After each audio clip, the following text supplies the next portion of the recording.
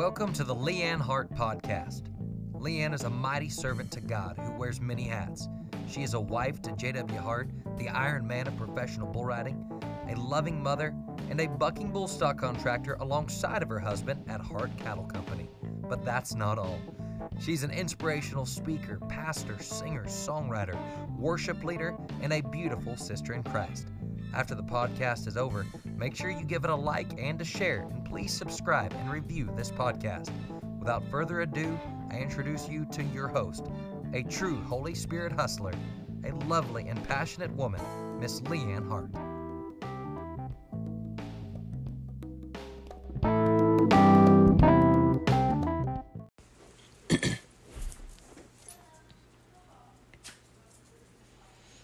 Hey everybody, this is Leanne Hart with Leanne Hart Ministries, and it's been a while. I've actually been kind of out of pocket, just so much going on. We've had PBR finals, we've had the NFR, we've had just stuff, and then here it is, the week before Christmas.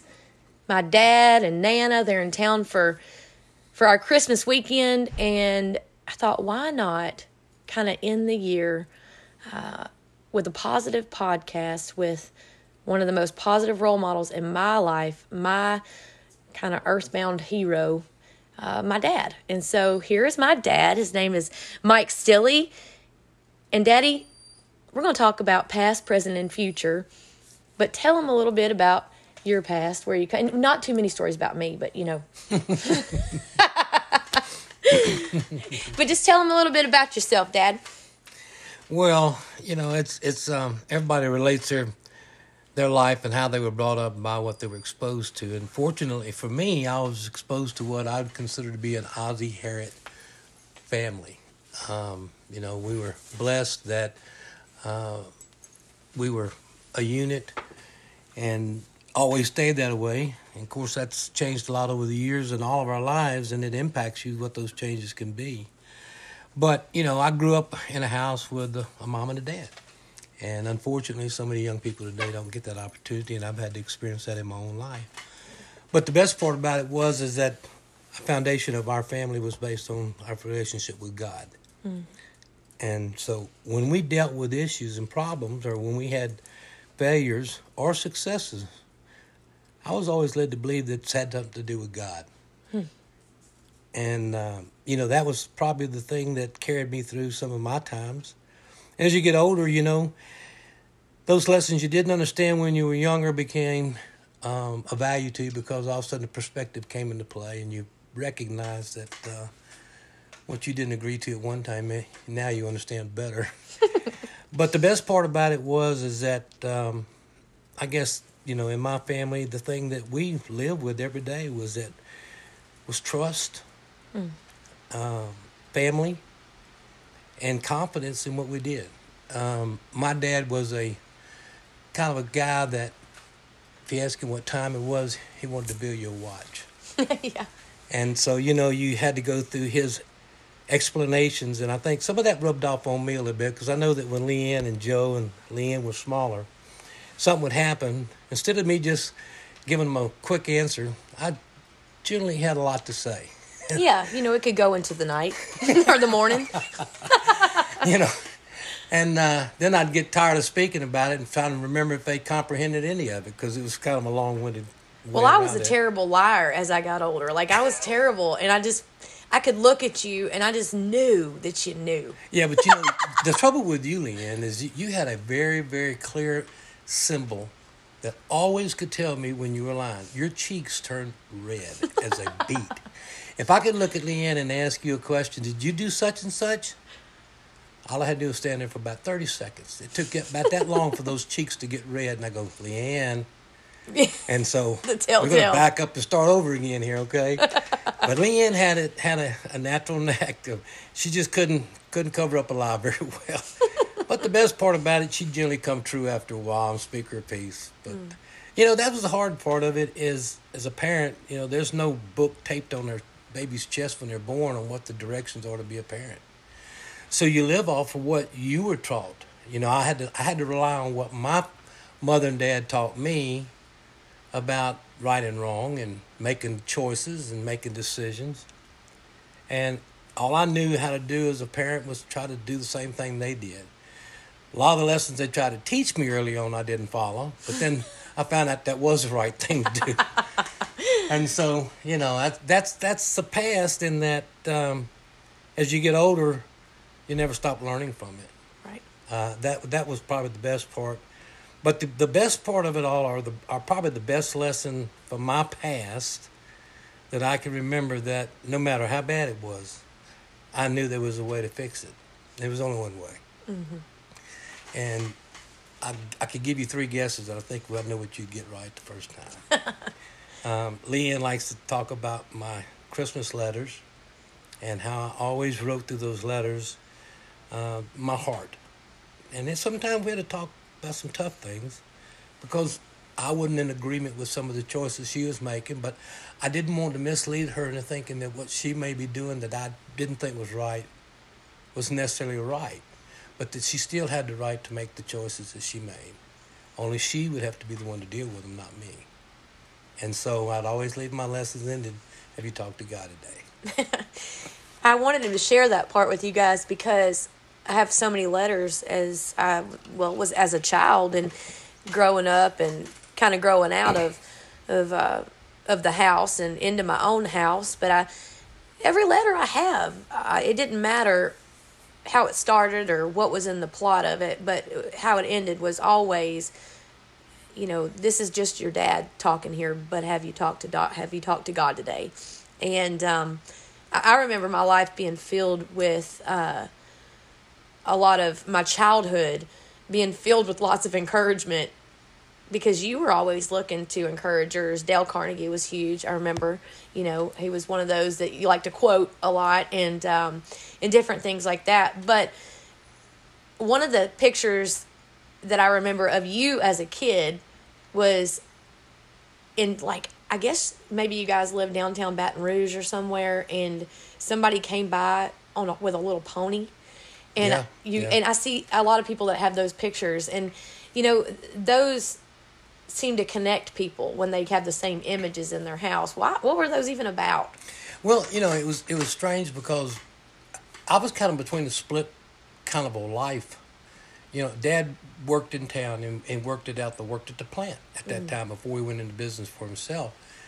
But then my grandfather had a farm, and so you're balanced in living in the city kind of, and then go to the farm. Mm-hmm. And so whenever we went to the farm, man, we got to ride the horse. Yeah. We got to ride the tractor. We got to go hay the cows, or even a little later on in life, I got to drive the tractor and bush hog and do those things. They say brush hog up here in Oklahoma. I know, but doesn't make any sense. We cut grass up there. But the thing about it was, this guy would come by every year, and he had this little paint pony. Yep. Had the chaps, the hat, the guns, the vest. I mean, everything. Even had boots. And this little pony would stand in this perfect little position, because if you look at those pictures, they were always exactly the same stand. Yeah. And he'd dress you up, put you on that pony, and take that picture. Yeah. And my mom, of course, I had to have my boots and stuff. And that's during that time. And that was just something that was so special. I still to this day can remember just like it was yesterday. When I talk about being split between the city and spending all the time I possibly could on the farm, which I enjoyed, my mom's sister worked at a shoe store. And so we would go buy our shoes, because you had basically a play shoes, and you had your school and church shoes.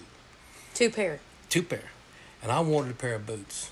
And so finally, after pleading for quite a long time, we go to my anime store, or shoe store, and there was a pair of Roy Rogers boots there. That's awesome. I mean, just think about the name in itself. Right. And I wanted those boots, but problem with the boots, they were about a size and a half too small.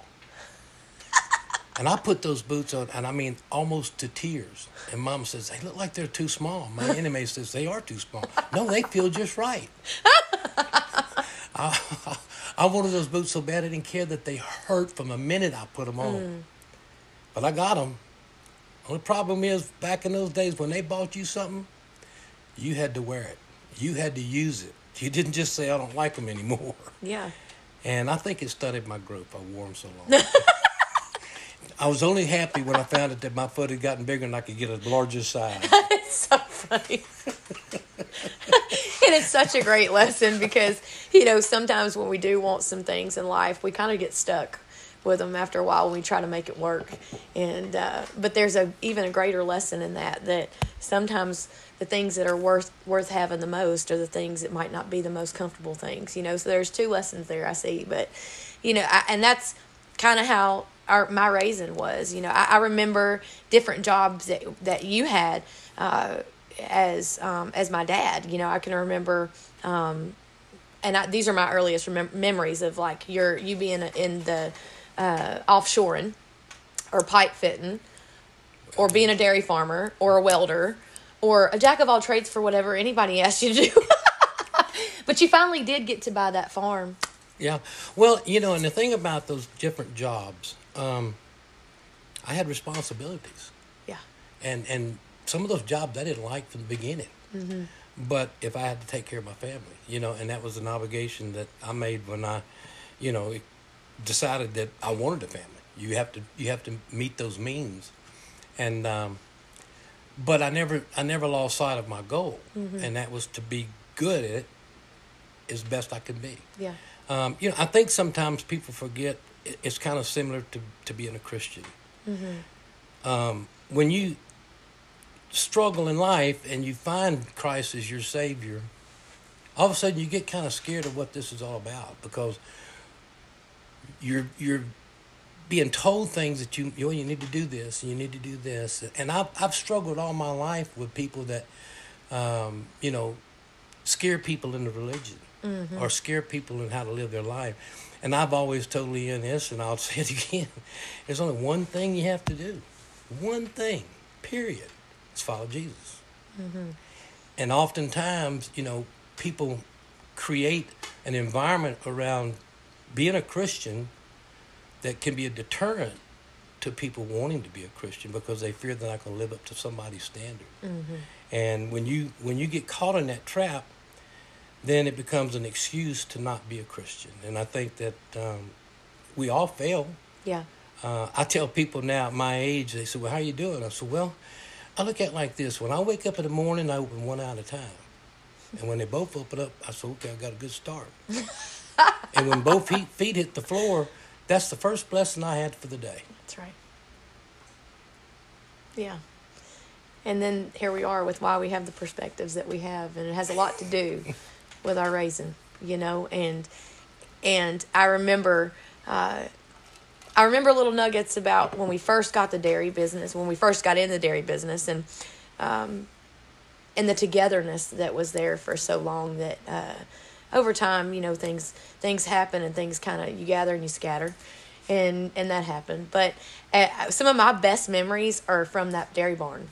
The little memories. And it's funny how you think about those little memories, but the responsibility that I had at a very young age to help my dad, and that you relied on me to actually be that helper. Sometimes to the point to where I might have been 12 or something. There might be grown people coming and they didn't know as much as me, and I would find myself bossing these grown people around.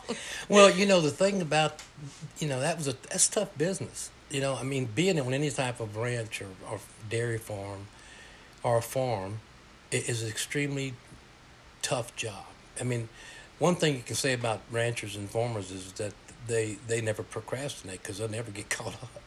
But, the thing that's amazing is that what I learned from that, as tough as it was for us, I was so set on having something that I could build off of myself, and establish something in the farm. Dairy farm was one of them. We were already in the beef business, but what I really look back on that and see was how much it taught you and it taught Joe. Mm-hmm. Lindsay was too small for that, but I could literally walk away from that barn when I had to go cut hay, or I had to go do something, or we had a problem with the cow down, or whatever it was, and leave that total process and that total operation up to you. That's pretty powerful when you think about what all you're doing and how important it is to do that job and do it right. And I'll say this, and I've said it to many people that, I look at you now and I see how you and JW manage this place, and on top of the gift of children that God has blessed you with, and your heart being so open to do much more than most people would do, and also deal with that level of responsibility. I think some of that had to do with that dairy farm. I think some of that had to do with finding the confidence within yourself to accept the fact that you could do it. I never stop learning because I like to read. And We're sitting in front of my bookshelf right now. Yeah. And this is just not even a fourth. Yeah. But just like yesterday when I was telling you about the book that Dan Crenshaw wrote, Fortitude. Mm-hmm. I love to read, and every once in a while a book could just hit me right between the eyes. But one of the things in that book that he talked about was a Navy SEAL. And even at my age of 67 right now, I went, wow, I can use that. Yeah. He said, when the Navy SEALs had given a task, they sat down and they went through every possible scenario that could happen. I mean, they practiced and worked at the details till the details were defined. Yeah. Because he said there was no such thing as a plan B. We only made one plan. And the example he gave, and it was in life, that anybody who is thinking of what they're going to do, and they said, well, what happens if it doesn't? Then what are we going to do? He said, well, there's no plan B. And I think that people are too susceptible sometimes of giving up or either not working out the details before the plan. And I think that's what's wrong today in this world. In the present world we're living in, it's so much more difficult. I've told people, man, I'm glad I'm not 25 years old.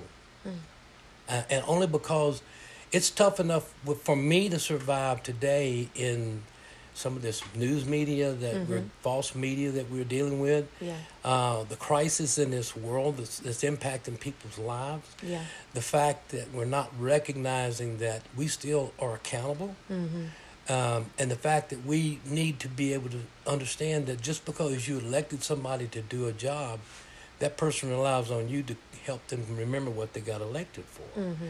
And when we start becoming relaxed, my dad used to say something a long time ago. He said, as long as you can ride on rubber and sleep on silk, or the electricity don't get cut off, and those little incidental things that we become so so used to and expect, that we're okay. When we're not okay. So in the world today, I got to go with what I got to live with, but I think that sometimes I hear people talk about, well, remember the good old days. But there's certain parts of my good old days I wouldn't want to go back to. Yeah. But some of the good old days I'd like to go back to is when families where trust was part of your foundation, loyalty was your friendship was a loyalty, your handshake was your word.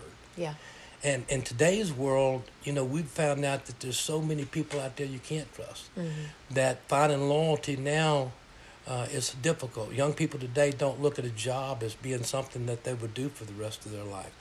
They're programmed now to think that, well, I'm going to have X number of jobs because you owe me instead of me paying you to do something. And that's the old school perspective I have. People wouldn't see it that way. But at the end of the day... And your current job is? I'm the Vice President of Education and Workforce Development for a large construction engineering company in Houston. Yeah.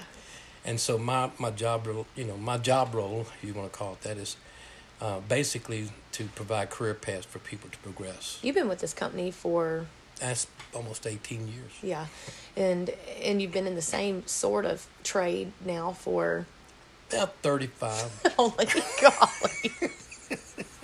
You see, I've been in the trade. I've been in my trade too, Daddy. Since I was 12. However, we've been in the ranching business since I was. That's all I've ever known. Yeah. Of course, dairy farming is a little bit different than bucking bulls, but that's all right. There's still four-legged animals that can be ornery to deal with, whether they're in a milk barn or out in the middle of a bull ring. I can remember as a kid learning how to make coffee at a real young age. I was over the coffee. I thought that was a cool job. Every morning, 2:30 in the morning, we were waking up to go milk cows. And that was my first job. And how about the time we'd roll in from some horse show that you ran barrels or poles or goat tied or all the things that you did. Those high school rodeos, and then we'd get in the wee hours of the morning and I'd come in and say, Leanne, you got to get up. gotta go milk. You know, and you don't know how hard that was for me to have to ask you to do that. But I had become so, you had become so self-efficient. Yeah. And we needed the help because just like today, I'm sitting here today, we're sitting around the table and as we do and telling all the little stories and the kids talking about their stuff and they're out there, you know, and there's Mac and Wasey because they're the oldest. Yeah. And the little ones need their horse saddle. Well, who Yeah. gets to do all the work? Same way with Leanne, I need you to go to the barn this morning. It's a pattern. It's a pattern. Sucks to be the oldest. I Yeah, like it. I know, right? Oh my gosh! I mean, those cold mornings where, you know, we're waking up to do what we're doing, and even in Louisiana, that cold is cold whenever cold is it's cold. cold. You know, it's cold, and growing up where we did, and It's like that morning. Remember that it was really cold, and you were doing something, and Joe was out there, and he was, I don't know, he had just got the cows up or something, and he came in there, and I mean, that little fella was cold. yeah, it was so cold. And he had his little rubber boots on. Yeah. I took that black bucket and I filled Right. it up with hot water, and he stuck his feet down in that boot, and he was sitting on that stool, and Yeah. he just leaned up against his head like, and he went sound asleep. Yep. His feet's warm. He's good. It's good.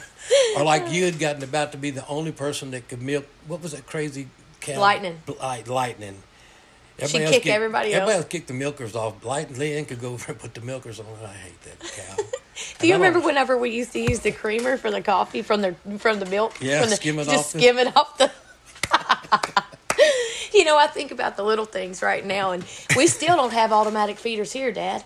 You know, we still Yeah. got to pick buckets up. Yeah, It's like, I'd have done that a long time ago because I knew what that's all about. well, remember every single time we tried to upgrade, something was going to break Oh, yeah, down. We'd have something. like a week of having to be able to pull those buckets, and then before you know it, the generator's going out. But you know, so many great stories of those times, and we were doing life together. And you can't. I never, as a kid, knew outside of anything if there was anything bad because we had routine, and this is kind of what we did. And of course, when things were bad, we knew that they were bad. And at the same time, it was still overwhelmingly still good the majority of the time because we had jobs and we had to keep doing those jobs. That's one thing about farming or ranching or anything like what we've done, or that it's you have to be disciplined in that, and you have to discipline Oh, yourself. yeah, because, you know, the sad thing about it is there's an ugly side to it. You know, our livelihood depended on the success of our cows being bred and Speaking calving. of, do you remember that one cow or the night when Hurricane Andrew came and we went to stay with friends, but you had to stay and milk Yeah. those cows, and they milked the most dry cow milk. Like, And I mean, they milked in a hurry too, buddy. They wanted out of that barn. we need the hurricane to come back. But you know, I'm saying, you know, you have to accept Scared the milk bad out of with them. it. You know, when you think about that, it's tough. There's a bad side to it. It's a loss of a calf, and that used to be compelling. And it was having to get a cow stuck out of the mud. You know, I mean, those are the things that was most difficult. You know, and I think, and going back to something you said a moment ago, you know, when you learn about that confidence. My trick to getting to drive the tractor was when you got strong enough to push the clutch in. When you were that strong, you could drive the tractor, remember? And, of course, when it came to doing something strong, Leanne was going to be first. And so that's just the way it was. And then, you know, what was really, and I tell people this all the time, you know, in between the milkings, you know, okay, hay season, we got to cut hay, got to rake hay, got to get hay in the barn. I could put Leanne on a tractor with a rake, raking hay. And I had guys that would come in and help sometimes. Leanne could rake hay better than anybody out there. And they go, let me come over and rake your hay. No, I got somebody. Who's going to do it? Because they wanted to know who was. Like 12. Leanne. Yeah, Leanne. And then drive that big truck and haul that hay. I'm behind her with a tractor, and she couldn't even see over the steering wheel with that old manual shift. Yeah. Don't Had to drive, start the and truck don't with a get out of screwdriver. second gear, you know. Yeah, I had to start the truck with a screwdriver. That my was just favorite. temporary, but anyway. Yeah, don't get out of second gear, because I didn't need you going any faster than that. Away we go. You know, away we go. But, you know, when you think about that now, and we talked about the present and how we live in this presence and what's going on now, and how difficult it is for everyone. You know, what's more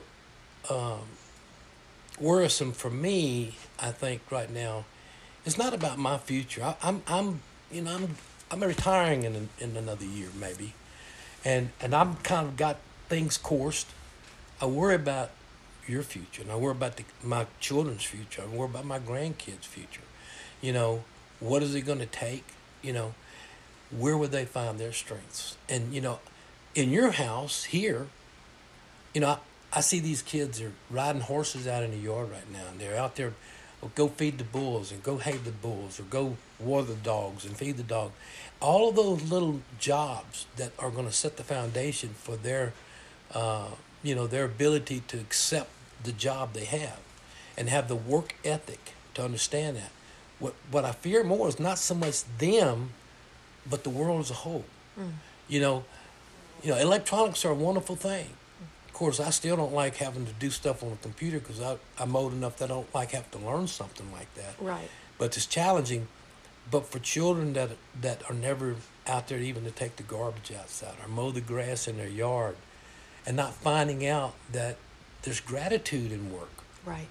There's rewards in work. Yeah. And what it's going to do for their future. And I worry about that. I really, truly worry that parents, you know, everybody says, well, you know, I want my kids to have it better than I had it.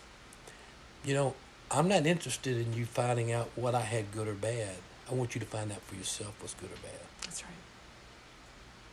Yeah. And I worry about those kids today. It's time for it's no time like the present time, because when I hear people say, you know, gosh, I wouldn't want to have a child right now. Now, for me, looking in biblically, now's the time to have your children. You know why? Because now is the time to raise the priests and the prophets, which is very biblical. Yeah. Because the prophetic word, we have our hope in Christ. So we have to raise our children the way that we are, which is the way that I was raised. It's not because I walked the best path forever. No, I mean, I was off in the grass a lot of times. I was not between the mustard and the mayonnaise.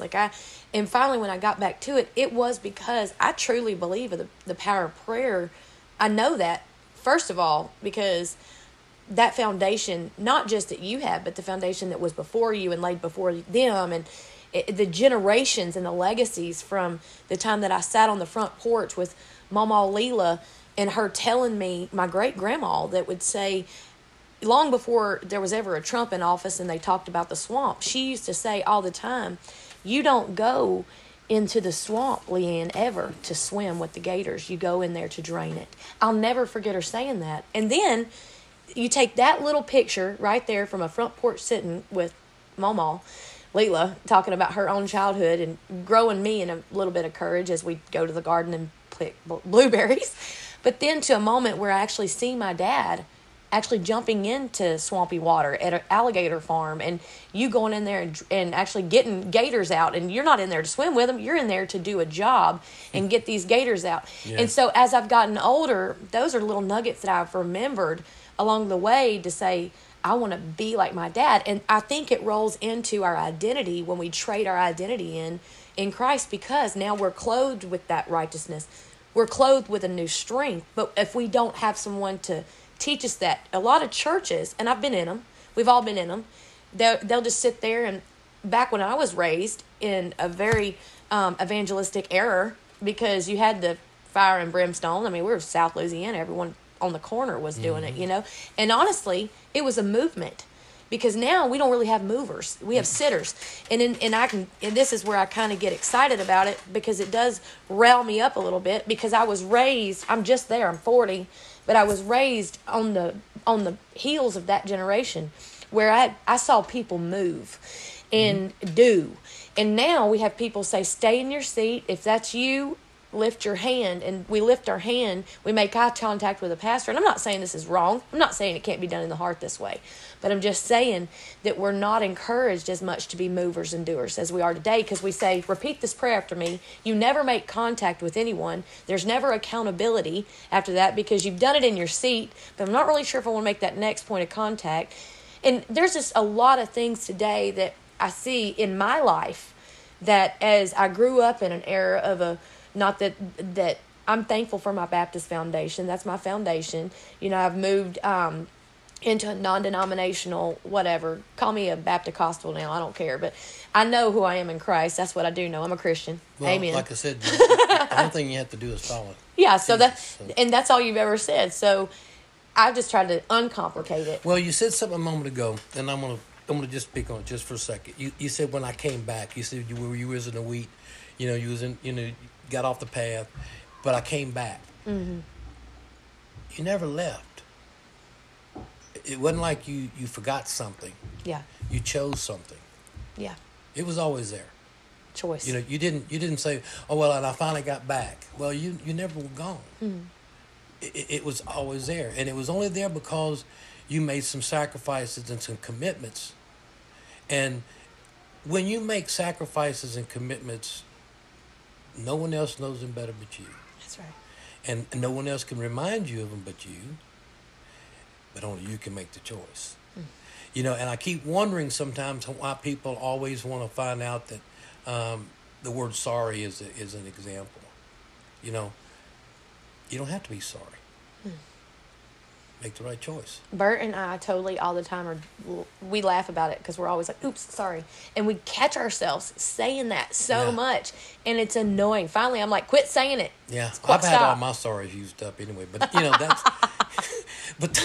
but the point is that it's not okay to find a way to say you're sorry. Sorry is a cop out over what you knew already. And I think that if we spend more time thinking instead of talking, or looking for an excuse and looking for a solution, that you could make yourself a lot happier. But the thing about it is, sometimes a solution is a tough stand to make. And that's where people say, well, it's a little easier just to say, I'm sorry, or I'm going to do this, but, hey, you're going to pay for it. It's going to come back. The sad part about it is the people that give up, that know what's right and know what's best. Yeah. Because they've been taught. And it's not because you necessarily had a great father and a mother that kept you and taught you a lot of things. Well, we did our job the best we could, and we probably made a lot more mistakes in it. Mm-hmm. But the bottom line to it is that it's something that you learn regardless of what your surroundings are. I know people that were not nearly as fortunate as I was to be raised with a mom and dad that was founded. Yeah. But there's people out there that are raised in relationships and families that are not founded, but they still can make the right choice. Yeah. So we can't just always, rely on the fact, well, I didn't have a good upbringing. Right. Well, if you you didn't have a good upbringing, then you knew that there's right choices to make. That's good. Yeah. Yeah. Which is the truth. You said something earlier about Dan Crenshaw and his book and Navy SEALs. I did a lot of time over the last year studying Navy SEALs. Read several different books on it, and because I was in the Word, and over the last 3 years I've taught on Fear is a Liar, Count It All Joy. This year has been No Weapon Formed Against Me Shall Prosper in Jesus' name. And I went into this year with the word rest on my heart. I actually bought a necklace that said rest last December, before the world had to go into rest this year. And so I felt like I was a little bit more mentally prepared for everything. It wasn't really as big of a shock to me and I don't know if I want to say it was just a shock. It was just like I went into the mode of, we know how to be doers. We just know how to do. And so I went into the mode of doing and still doing. We're blessed to be on this ranch. We're blessed to be, we still had to feed cattle. We still had to do these things, and we'd put nuggets back. Maybe we didn't want the nuggets to be spent on something such as this, but it's brought us closer, and here we are. But one of the things that I read that kind of stuck with me in one of those books that I was reading was that a lot of times the Navy SEALs will look at life like yesterday was your toughest day, and you got through it.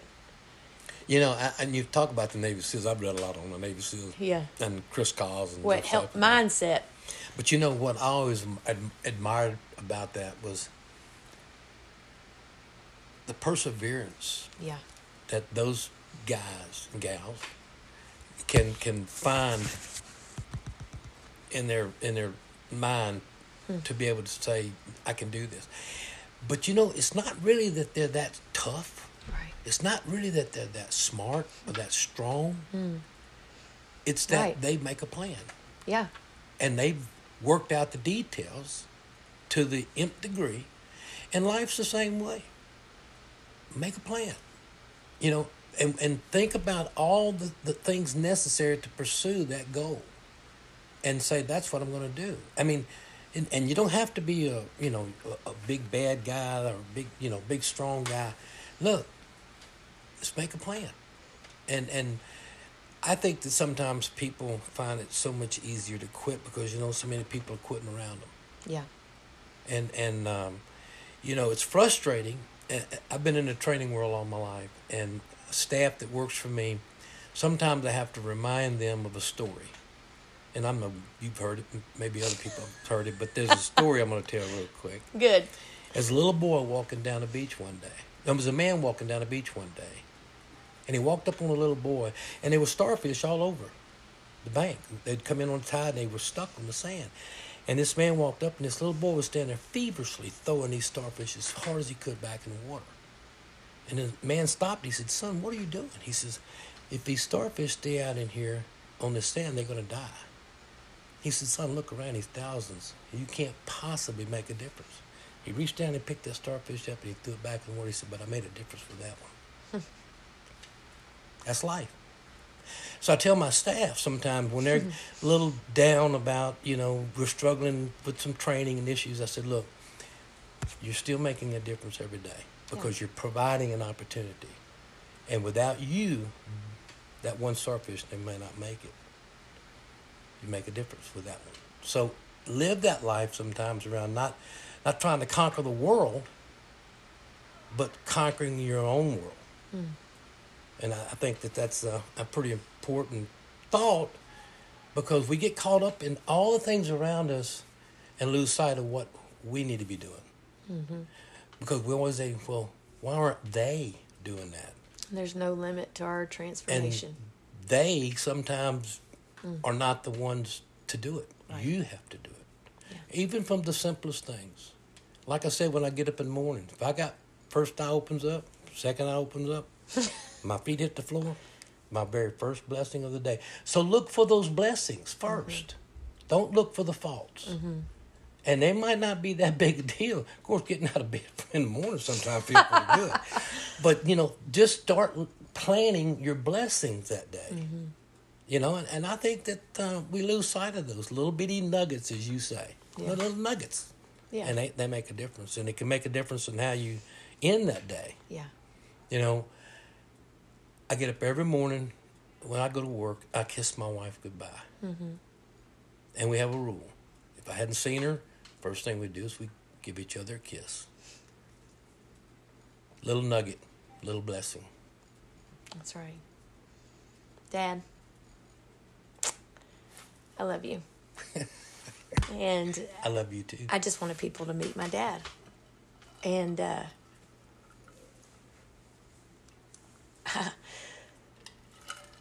the little things that I remember were important because I remembered so many of the things that you just said, but hearing it from your perspective strengthens me.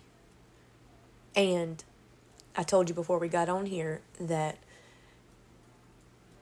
the question that I've kind of been teeter-tottering on all week has been, why do we have the perspectives that we have? I've been studying covenant in the Bible and going back and forth from the Abrahamic covenant to, there's several covenants, but the initial Abrahamic covenant to the covenant that we cut with Jesus, from the old to the new.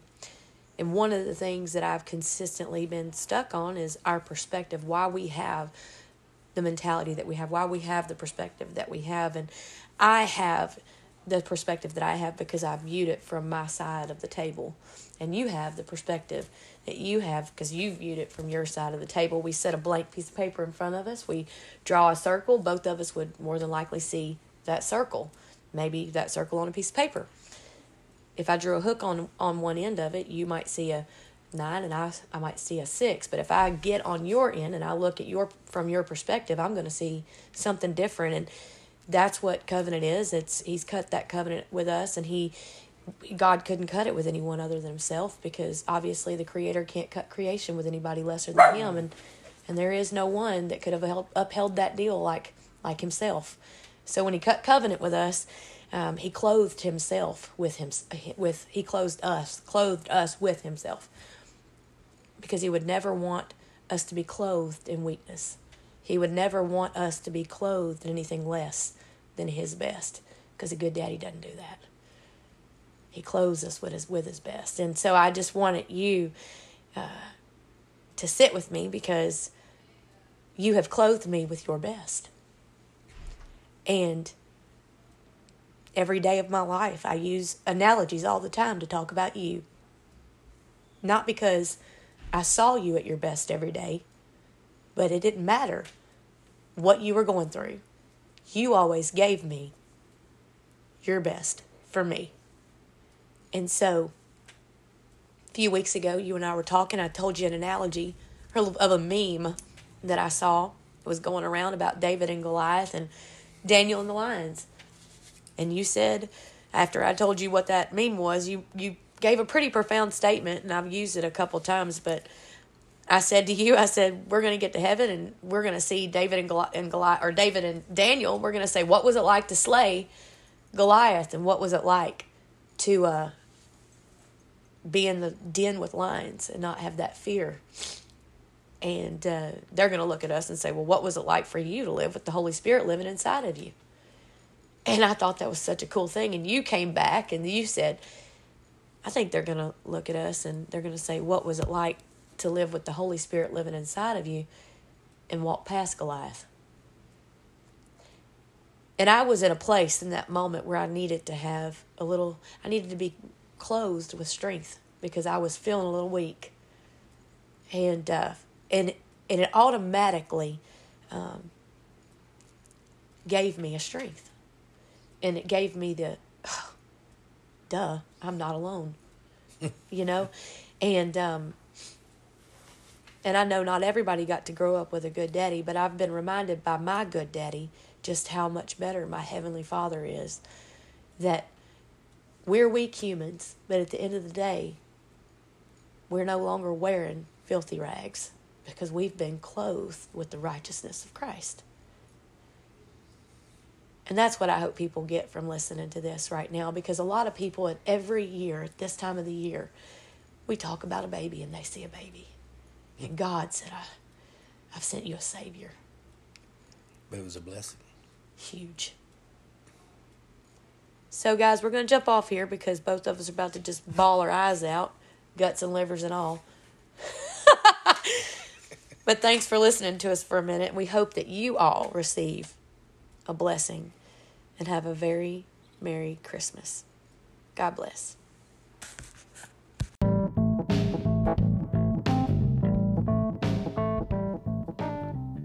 Thank you for listening to today's podcast. And if you have any questions about the podcast or questions for Leanne, please check out her website at leannehartministries.com. That's LeAnnHart Ministries.com. If you'd like to book Leanne, you can do that for your services or event, and you can go to bookings on LeanneHartMinistries.com. Thank you for listening to today's podcast. If you'd like to connect with Leanne, you can do that by reaching out on social media, whether it's Facebook, Instagram, or YouTube, as well as LeanneHartMinistries.com.